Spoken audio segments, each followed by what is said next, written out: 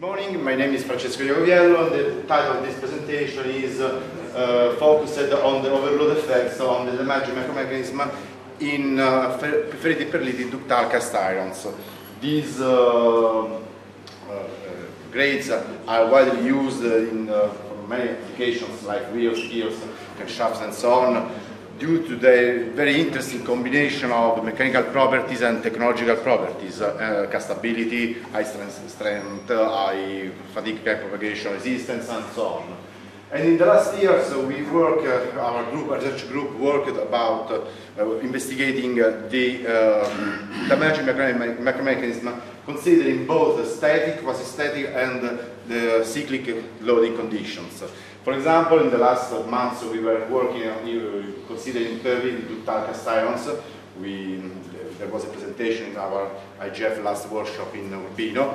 And considering ferritic ductile cast irons, we showed that the increase of the stress intensity factor implied an increase of the crack path tortuosity. Here we can see the crack path due to the fatigue propagation, and after different overloads, increasing overload, we had some effects with a larger plastic zone, the evidence of slip bands that became more and more evident, increasing obviously the stress intensity factor, and we had also the presence after each overload of a sort of bifurcation, and the subsequent overload implied the propagation of the crack according to one of the two bifurcation present on the crack path. Considering a scanning electron microscope investigation, we showed that the propagation was due not to a sort of continuous mechanism in this pearlitic ductile cast iron, but we had to consider instead of a classic crack tip, a sort of plastic damaged crack tip ahead of the crack. And according to this definition, we had the presence of a discontinuous crack propagation due to the overloads, and with matrix ligaments, with the presence of damaged nodules, graphite nodules, and this damaging was sometimes due to the bonding between graphite nodules and matrix, sometimes was connected to the presence of internal debonding between a sort of nodule core and a sort of nodule shield. We talked about this yesterday with the other presentation on this topic. According to us, this is due to the presence of different stages during the solidification process that implies different mechanical behavior inside the graphite nodules. Well, in this presentation we will talk about the ferritic-pearlitic ductile cast irons with this chemical composition. The content of a tin implies this volume fraction more or less the 50% of perlite and ferrite, and with a sort of bullseye morphology. It means there is a sort of matrix due to the perlite, and the ferrite, this is more or less around graphite nodules. It is normal because the ferrite is almost without carbon, and all the carbon is inside the graphite nodules. Well, the experimental procedure was quite simple. We considered some compact type spacements, we performed some fatigue propagation tests. The last part, the last stage of the fatigue propagation was performed according to the load shedding procedure in order to have a final very low delta K value and to obtain a very small crack tip radius. Then we performed the overload procedure according to a two-step procedure. The first one we considered as a standard servo-hydraulic machine, and we applied a code extensometer in order to read the code at the crack mount, and the notch mount, and we applied the stress intensity factor we want to investigate. For example, 15, 20 megapower square meters. But after we decreased the load, and then we applied again the same code value using this screw loading machine. This allowed to us to perform the scanning electron microscope or the digital microscope of preservation on the loaded specimen. this was the goal of this procedure.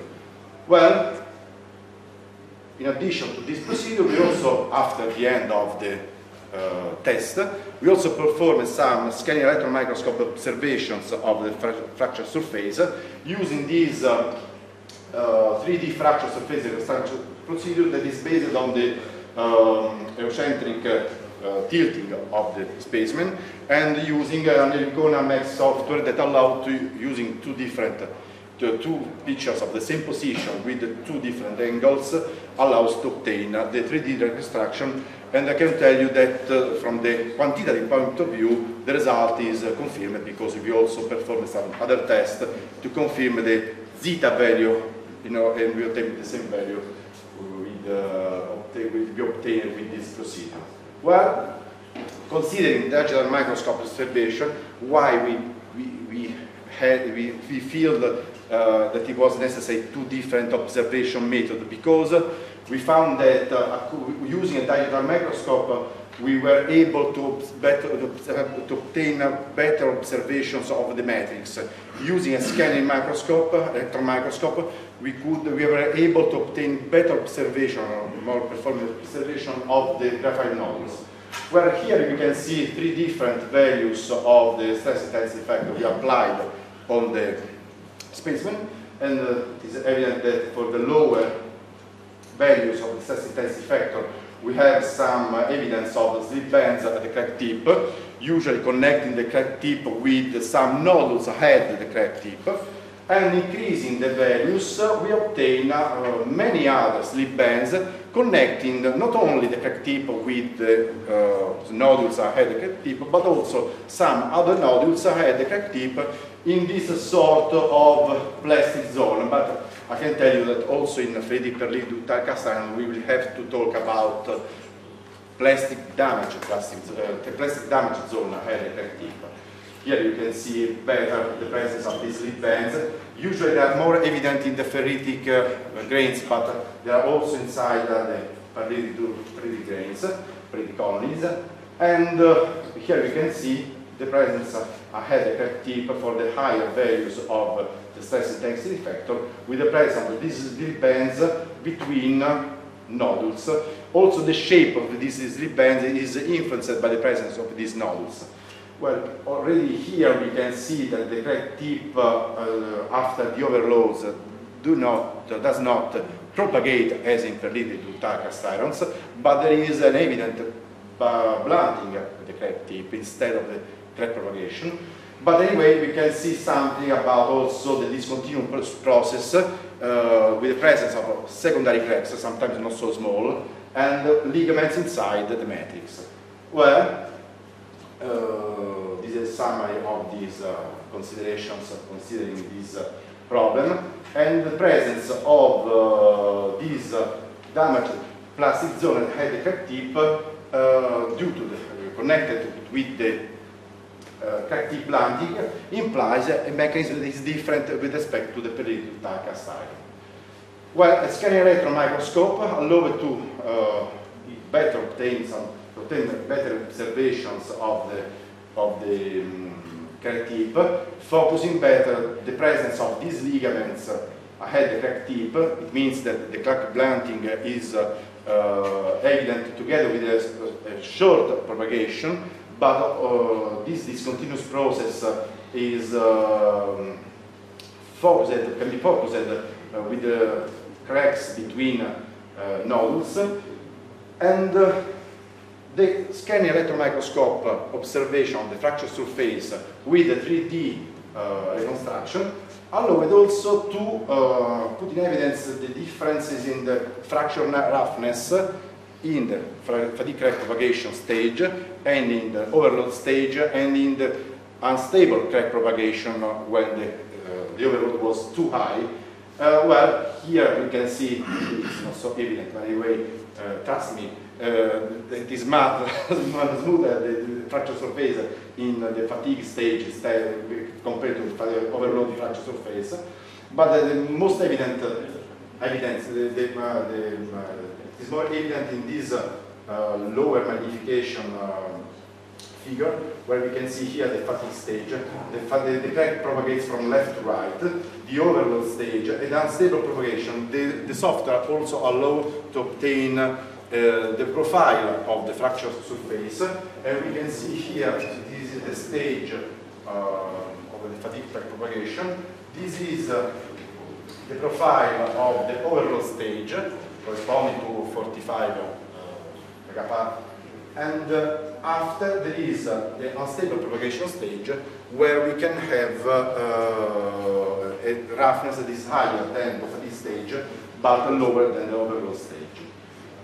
Last point, focusing the ductal, focusing the nodules, the bonding, that in fatigue is more or less the main damaging mechanism, the main contribution to the damaging mechanism of the graphene nodules.